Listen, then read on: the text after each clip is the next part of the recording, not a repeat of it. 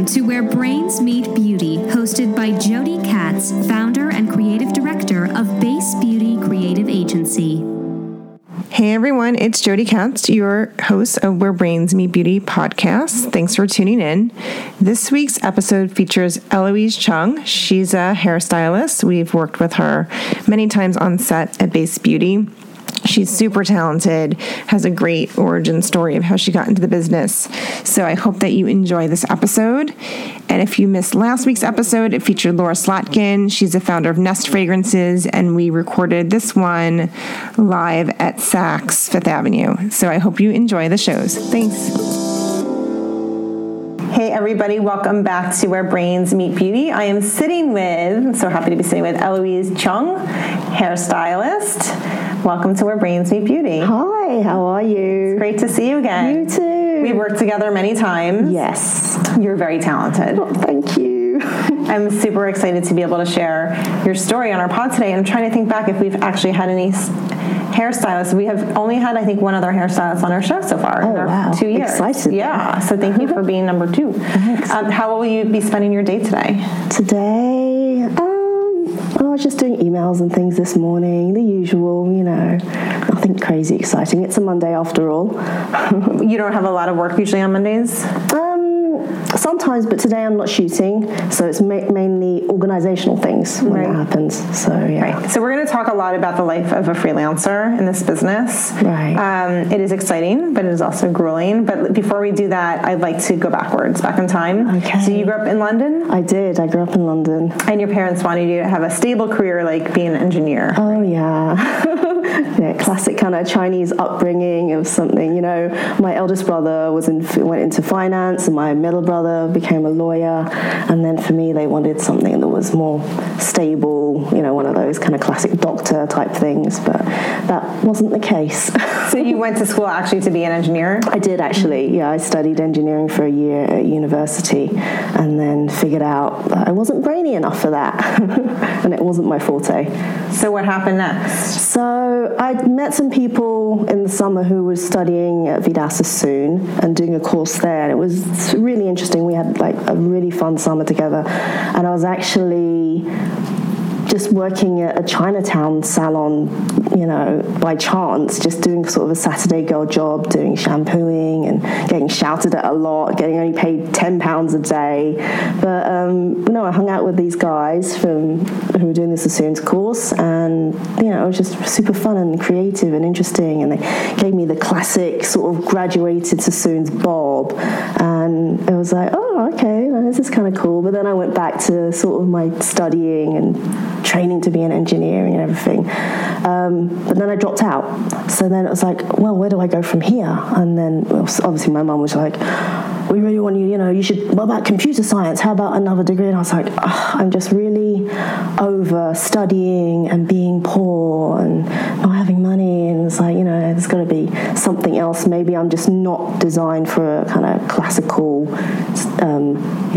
education. So then I looked around. I had a really wonderful hairdresser at the time, locally to me, who shot for Hairdresser's Journal. And it just seemed, wow, that you do that kind of thing? You need hair on a photo shoot? It was just really interesting. So she put me in the direction of like John Frieda and Nikki Clark, Trevor Sorby. I was like, well, if you're going to do it, don't do a Sassoon's course, because you'll do a 3-month course, a 6-month course, which you're paying a lot of money for. And at the end of it, you're still going to have to do some sort of training and apprenticeship at a salon. So the best thing is just to get in with the salon, and you're going to be networking, you're going to be meeting those clients face to face, and they'll be getting used to you, so that when you do go on the floor and have your own column, that they'll be used to you and know you. So I was like, all right, this is great. And also, they were the brilliant people at the time. They had these fancy Mayfair salons with all the celebrities were going, all the movie stars and royalty and socialites, everything. So it was like, okay, great, okay. So I went in, didn't have a clue about the whole business. Did you know that, you could cut hair? I mean, I like hair, but it doesn't mean that I know how to cut hair. Well, actually, my mum always used to cut my hair for me growing up. So I always had like a little fringe and everything. So I was always, had my mum do that. And, she wasn't a trained hairdresser. However, she was pretty dexterous with her hands, and she'd, do a good job. Except one time when I went to school and I had this one side of my haircut was longer than the other, and all the kids at school laughed at me. You're just ahead of your time. I was totally ahead of my time. The asymmetric look was very in. So I was kind of used to people working with hair around me, and she'd cut my dad's hair and cut my brother's hair. And it just didn't seem alien to me. And also I loved reading sort of Hairdresser's Journal, the trade magazines, even before I was a hairdresser, because they had those step-by-step guides, and you'd see, you do this, and I'd experiment on friends of mine at school. So this was something, like, hair didn't come out of left field for you. Like, it was kind of always a part of your life. I think there was always some sort of stigma attached to it, though. It was like, sort of the backroom massage parlor idea of it, and it wasn't very well regarded, I guess, because there weren't that many celebrity hairdressers around at that time. They were all sort of, underground.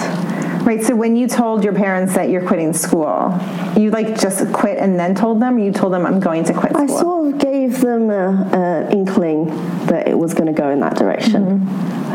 Wasn't happy at university, wasn't doing well, so I was like, something needed to shift or change. And, being at a private school as well, and then dropping out of university, it was all very...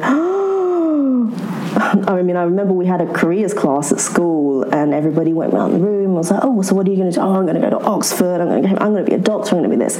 One girl said, I don't know, I'm not going to go to university, and everyone was just aghast, and, shocked that she didn't want to do something that was phenomenal and take over the world. Right. I think we put a lot of pressure on ourselves that we all have to be doing that, right? Taking over the world. Absolutely.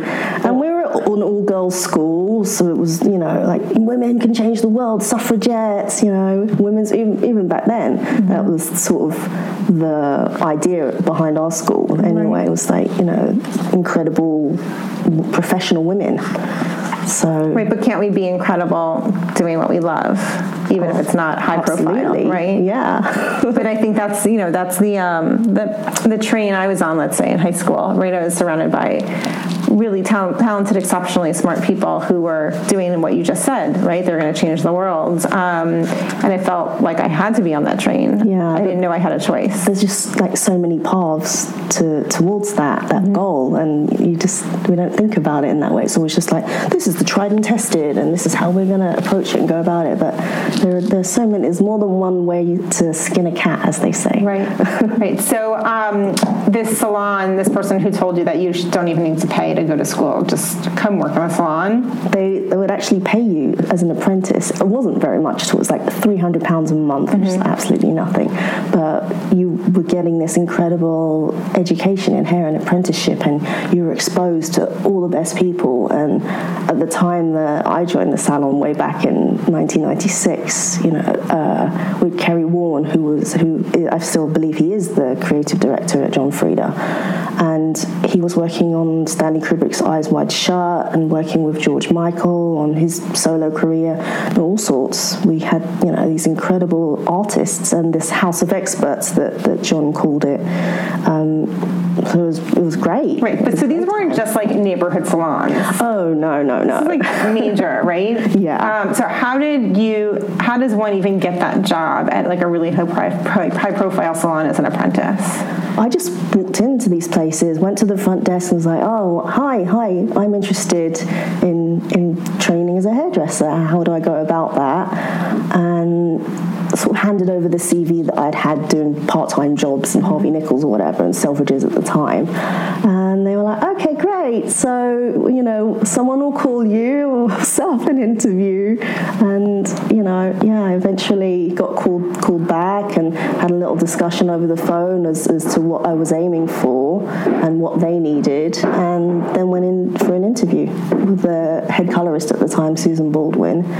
and they gave me a shot. That was at John Frieda? Yeah, that was at John Frieda. And before John Frieda, you were apprenticing at another salon? No, not other than the Chinatown Saturday girl job. I'd never done hairdressing before. Right. So did you realize at the time that this was an exceptional opportunity? Nope.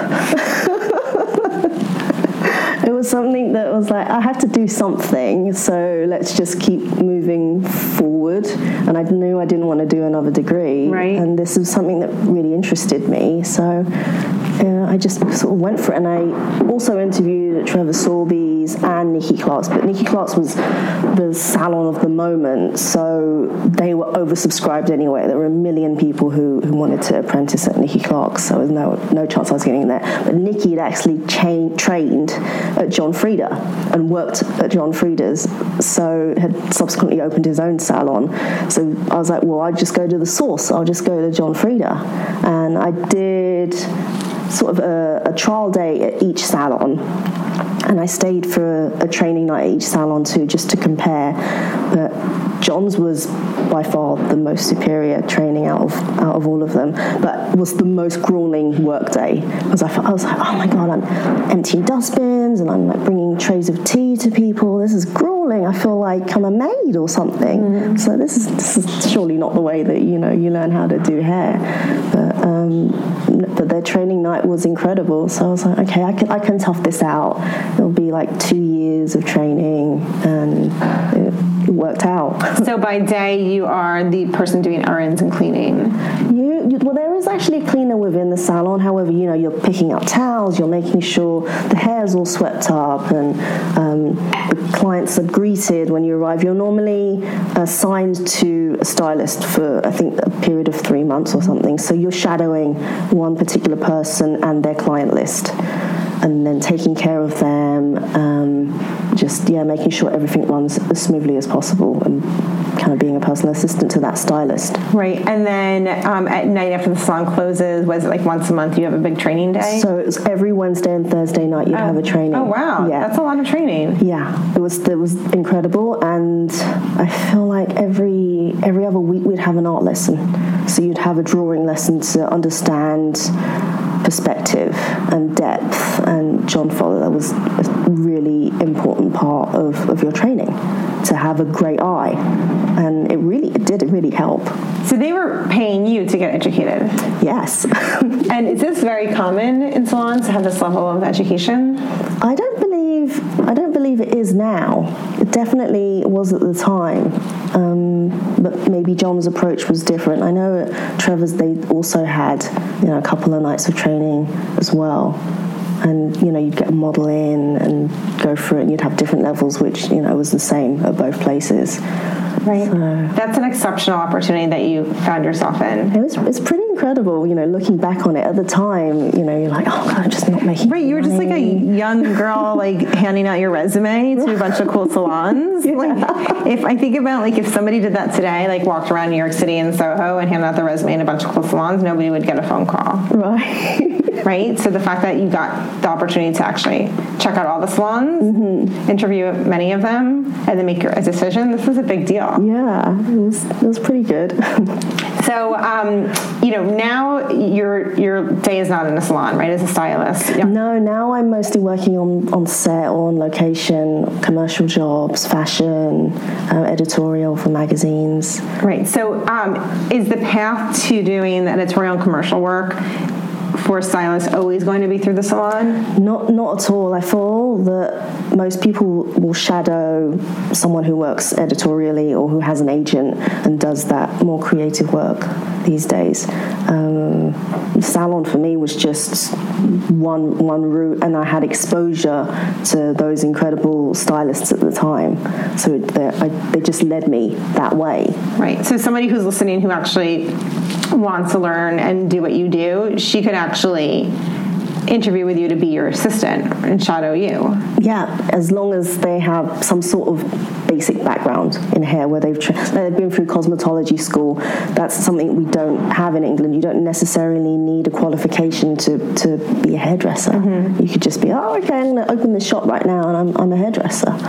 And if people want to come to you, they come to you. We didn't, it was an old-fashioned apprenticeship.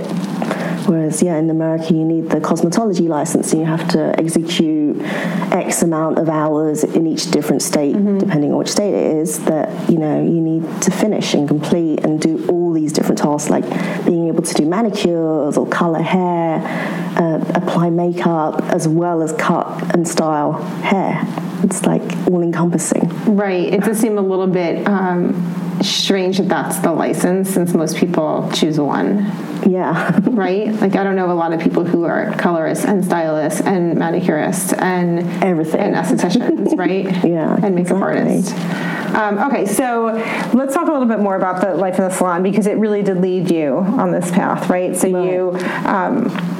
you get your own chair and you get your own clients, and you have the opportunity to do great work at a salon, but then you're joining some of your peers and mentors on set and at fashion weeks and things like that, right? I feel that it even began before I qualified and had my own column as a hairdresser, because when part of your training, we were sponsoring London Fashion Week, and people were doing shows out in Paris, or they were working with Robbie Williams or Kylie or someone like that, doing their music videos. So those artists always needed assistance. So you would go with that person and help them out on that shoot. And I remember actually Danilo came over, and he was doing Gwen Stefani's first album cover. So he, didn't have a local assistant in London, and he had some connection with John Fruder at that time. So I ended up being put on that job with him. Oh my God, no way. And he's still her stylist. Yeah, he is. Absolutely. Yeah. So you got to work with Gwen Stefani? Yeah, I got to meet Gwen and work with her, and it was, But you were there for the beginning of their many decades of relationship. Not from the beginning. They already had a relationship with No Doubt. And then he continued, and still, we're still friends today. He's incredible as an artist, but what a wonderful opportunity to be able to work with him and experience that. Right. So how many years was it into the salon world when you realized, like, that's what the life you wanted to be leading, the one that he did, and being on set and being at fashion weeks and things like that? I was always reluctant to do that kind of. I always imagined my life being in the salon and doing all these society ladies and taking column. But it was actually my teachers who were like, "Oh, you're really good at this stuff," and they always needed these magazine things like hair how-tos, and this is a look for going out or for Christmas parties and things like that. And they would make me go on these sort of shoots for smaller magazines, perhaps not maybe Vogues and things, but I'd cut my teeth on these sort of editorials and beauty shoots. So I was always kind of reluctant to go out on them. I liked being in the salon and being around my friends and everything. Right. And were you paid for those opportunities, or you just... Yes. Oh, really? Okay. Not loads, but definitely. You got paid something, and then they fed you this great lunch. And there was this really great studio at the time called, I think it was James English Studio, and they used to cook all of the lunch themselves. So you'd always smell baking whilst you were shooting, and then it'd be like, lunchtime, everyone. We'll sit down and have this wonderful lunch, and it was, it's just a nice day. Right. So the people around you were pushing you into these opportunities, but you really just wanted to hang in the salon. Yeah. So what shifted? Because you don't work in a salon anymore. I guess fashion shows. It was the opportunity to work with really great people like Ken O'Rourke and Kerry Warren, Joel Gonsalves on these great shows. So just having that exposure to fashion and then photography,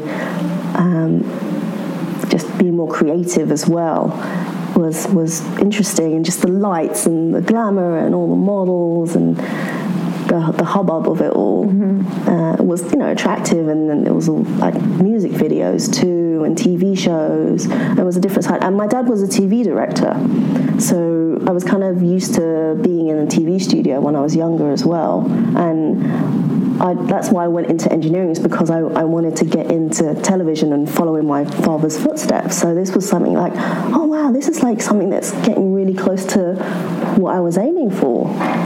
So when he was working on TV shows and you were a kid, were you ever going on set with him? I did, actually did some sort of exercise thing things that were on the morning shows. So you were a kid and you got to be on set. So didn't you see the hair and makeup room when you were little? Not when I was on those things. I think we just came in kind of camera ready. And I had my little pigtails and my new outfit that my dad had promised me. So I didn't really see that side of it at all. So, I think it's so interesting to listen to your journey because none of it sounds super intentional, right? You had certainly friends growing up who were like, I want to save the world, and there was intent there. And it seems like things you were able to go with the flow and find something that you enjoyed. Yeah. But there was a point where you shifted from working in a salon completely and now working completely freelance. Right. So what was that moment and how did that shift happen? I was working with Claudia Schiffer a lot at the time in the salon, and I'd just done a cover of Vogue with her for German Vogue. And I just feel like I'd reached my pinnacle in that salon. I couldn't advance anymore because there were obviously people ahead of me there. And yeah, I just think the next step, because of meeting agents as well along the way and seeing how other people in my niche were doing it, it was like, oh, okay, the next step is probably to work with an agent and be more exposed to that type of client.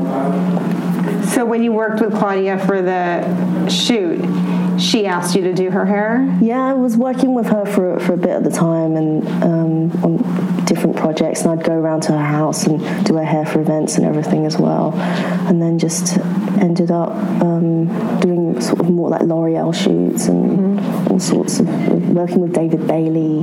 So, incredible. It was for a charity shoot. It was so incredible.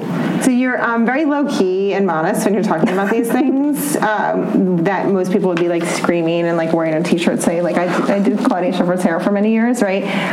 People would be advertising that quite loud. Why are you so quiet about it and reserved about it? I don't know. I just don't view it as anything different. I really just love doing people's hair and really enjoy making them feel good about themselves, and that stemmed even from the salon. I wasn't doing, it could be Mrs. Jones, everyday lady's got her kids and housewife or something, but it just gave me the same joy as it did with working with celebrities, so I didn't see that I needed to shout about that. Right. It just so happened that person that I was working with at the time was famous. It doesn't mean that they're any better or any worse than anyone else. Right.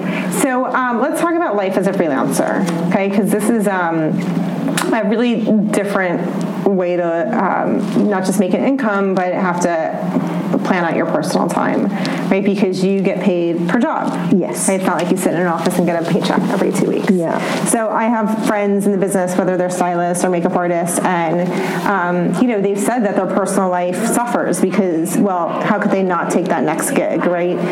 But it might mean missing a baby shower or a wedding shower or a girls' trip or something like that to accomplish that. How do you organize your time so that you have your work time and you make the money you want to make and build those relationships, but also protect your personal time? You basically don't. You accept this lifestyle of everything's very last minute, especially these days. I feel like in the early days, your clients shot particular times of the year and they gave you a heads up of a month or two, like, oh, we just want to block out dates between this date and this date. We're probably going to shoot in, New York on those dates. So you knew. But nowadays, you can be called up, hey, what are you doing in an hour? So-and-so needs their hair done. They're actually going to attend this awards ceremony last minute. Can you go over to their hotel and do their hair? And it's like, okay, yeah, or no. You say no, you lose out on a lot of things. So you have to be ready. Ready to go. I got called up to do a video for Pharrell one time, and it was in Miami. I was on a job that day shooting, and I was like, oh, so when does he need this done? When are they shooting? Oh, you need to fly tonight. And I was like, okay. And they're like, okay, you have an hour to pack everything and then get on the flight. And it happened. We were down there for a few days shooting the Hypnotize Me video. But it was super last minute, and it's that whole thing when you get called like that and you're just like panic. But in a way, you're sort of ready because you know that this might happen. And I guess I'd lost out previously on jobs that I couldn't do because I wasn't prepared. So I was like, okay, these incredible opportunities come up, and I'm going to be ready this time. My kit's going to be packed. I'm going to, I know what to take with me if that happens again. Right. So you plan for the fact that everything in your business is completely last minute, and that you don't have time to get organized. So you have to always have a fully packed kit to be ready and have all your favorite products ready with you, just in case you get that call. Because you'll kick yourself if you miss out on these things. And because I'm such a person who just goes with the flow and doesn't plan anything out, it's just like, oh, this is kind of meant to be, and it's exciting. Right. So that definitely would be a career that fits your personality then, right? If you are someone who can go with the flow. You have to be easygoing and flexible with everything. Right. Absolutely. Because if you're a rigid person who required a lot of advance notice, you would not have the type of career that you have. I don't think so, no. I feel like you do have to have some give. Right. So the salon side would actually be better for somebody who needs if you to plan.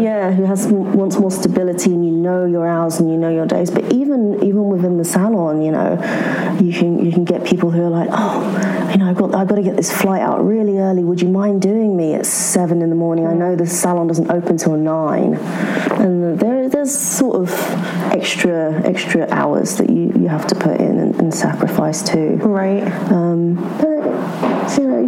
It's what it's worth to you. It's what are you interested in? I mean, I'm single. I don't have any children at the moment, so I can go with that. But down the line, things may change. Right.